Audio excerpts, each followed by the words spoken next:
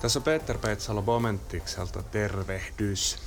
Ja tänään mulla olisikin kaverina täällä Vesa Ristikangas. Morjesta. Moro, moro. Mä ajattelin, että me puhuttaisiin tänään vähän johtoryhmistä ja sä oot itse asiassa aika monta vuotta vetänyt erilaisia johtoryhmävalmennuksia, niin kerros vähän niistä. Minkälaisia kokemuksia sä oot saanut?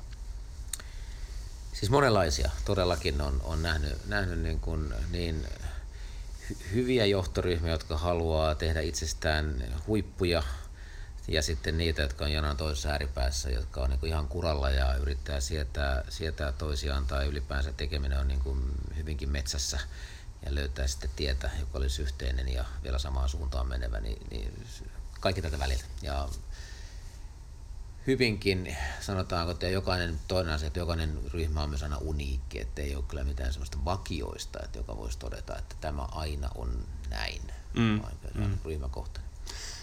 Yksi yleisimmistä ongelmista johtoryhmissä on se, että johtoryhmän jäsenet ei tee keskenään tarpeeksi yhteistyötä. Mistä se sun mielestä johtuu? Kyllä se tulee mieleen 3 semmoista perussyytä.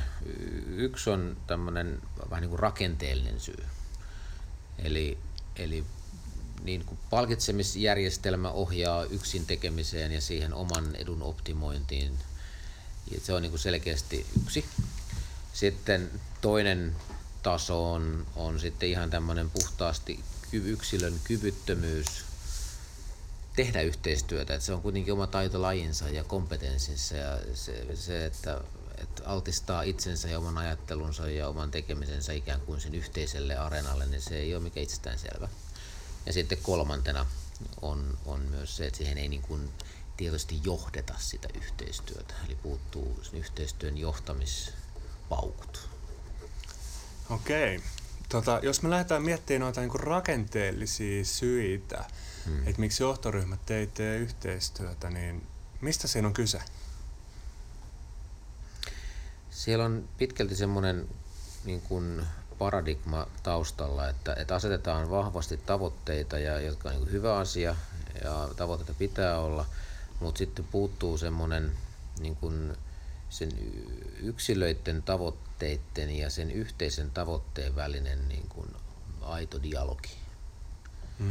Ja sitä ei tehdä siis suunnitteluvaiheessa lainkaan, jolloin jokainen sitten menee sen oman yksikkönsä tavoitteen mukaisesti ja se ohjaa, tai se oman tavoitteen mukaisesti, ja se ohjaa niin kuin sitä toimintaa, ja ne bonukset tulee sen kautta, jos bonuksia maksellaan.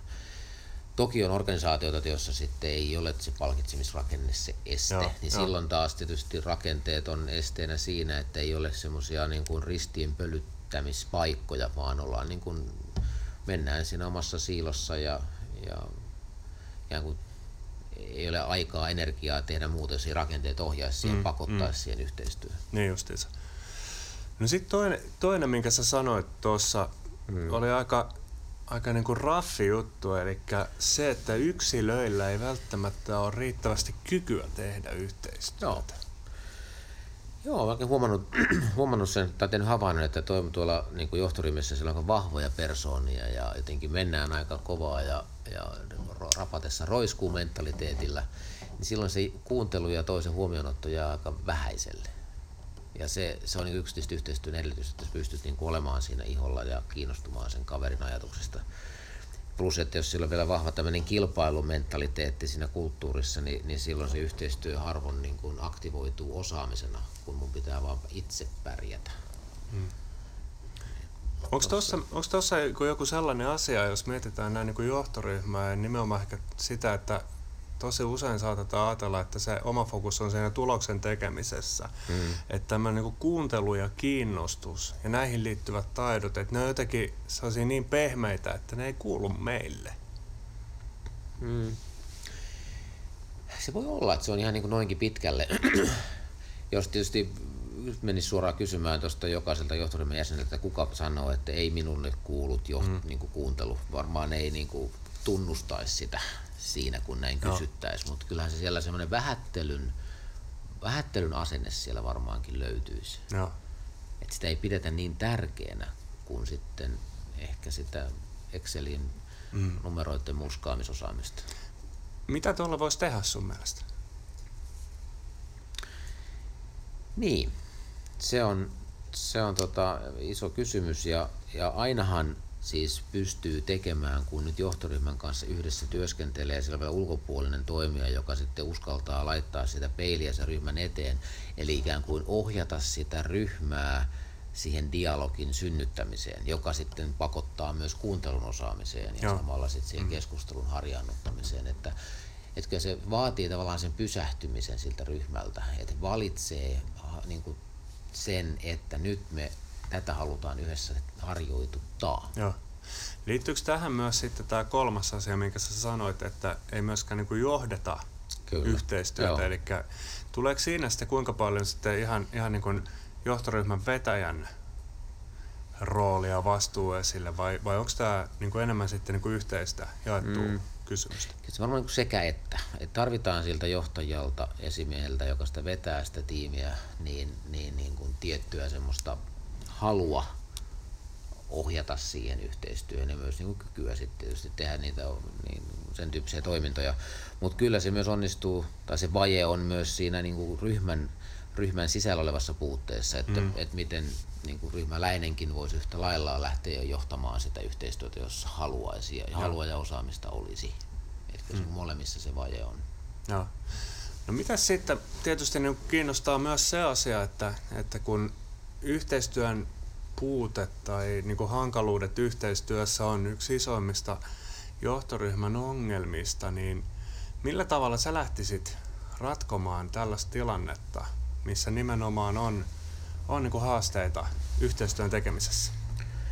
Aika usein tuossa tilanteessa tietysti olen tai pääsen olemaan, ja kyllähän se avainasia on siinä vähän niin kuin kolmitahoinen taas, että 3 asiaa tulee mieleen. Ensimmäisenä on se, että sinne pitää luoda riittävä luottamuksellinen ikään kuin pohjavire sille niin kuin tekemiselle, ja sillä tietysti monta tekijää, miten se synnytetään, mutta se on niin kuin se ykköspalikka. Se vaatii oman aikansa. Siihen liittyy myös sitten se sitoutuminen siihen yhteiseen niin kuin tekemiseen ja yhteiseen kehittymiseen.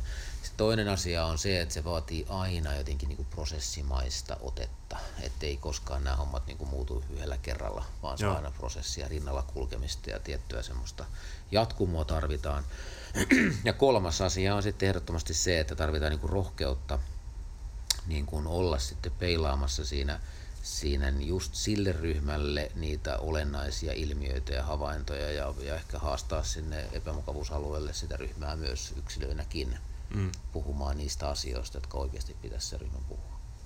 Kuinka helppoa se on johtoryhmän tasolla mennä tänne epämukavuusalueelle?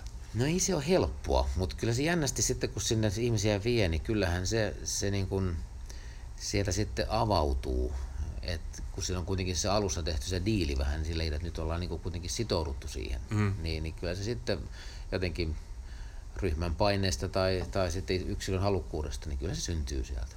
No. Joo. Jos mä nyt kysyn sulta tällaisen asian, mikä on vähän tällainen niin kuin metajuttu. Nyt mä hyppään jo siihen tilanteeseen, että mehän tullaan tekemään näitä useampia näitä meidän podcasteja, niin mikä se olisi sun mielestä sellainen asia, mistä sä haluaisit meidän puhuvan? Niin, mun mielestä se aina kauhean kiehtova kysymys on se, että miten niin kuin saada jotenkin sitä asenneilmastoa muuttumaan, kun on pohjaviressä semmoinen hyvin vahva kilpailuorientaatio ja vallan ikään kuin kahvassa pitämisen orientaatio, niin, ja vielä semmoinen niin kuin toista ehkä pienesti lyttäävä tai haluan nostaa itseäni ylös orientaatio, niin ne on jotenkin, mitä ihmisen pääkoppaan pitää tehdä, että nämä asenteet niin kuin muuttuu. Sitten onko se yksilön valintaa vai kuinka paljon se tosiaan vaatisi sitten sitä organisaatiota, niin kuin kulttuurimuutosta ja mitä kaikkea se vaatisikaan. Se on tosi systeeminen ongelma. Ja iso kysymys. Niin se on kysymys. Se on myös varmaan niin kuin oman podcastin aihe myös sitten. Kyllä. Jes, hei, kiitos oikein paljon, että sain keskustella tästä sun kanssa. Kiitos. Jes, ja me jatketaan sitten näitä lähetyksiä. Välillä ollaan yksi ja välillä ollaan sitten pareittain. Ja jälleen kerran Mikäli teillä on kiinnostavia asioita mielen päällä, niin kertokaa meille. Otatte yhteyttä somen kautta tai suoraan verkkosivujen kautta, niin ihan taatusti vastataan näihin kysymyksiin. Ei muuta kuin oikein mukavaa päivän jatkoa ja pysytään kuulolla. Moi!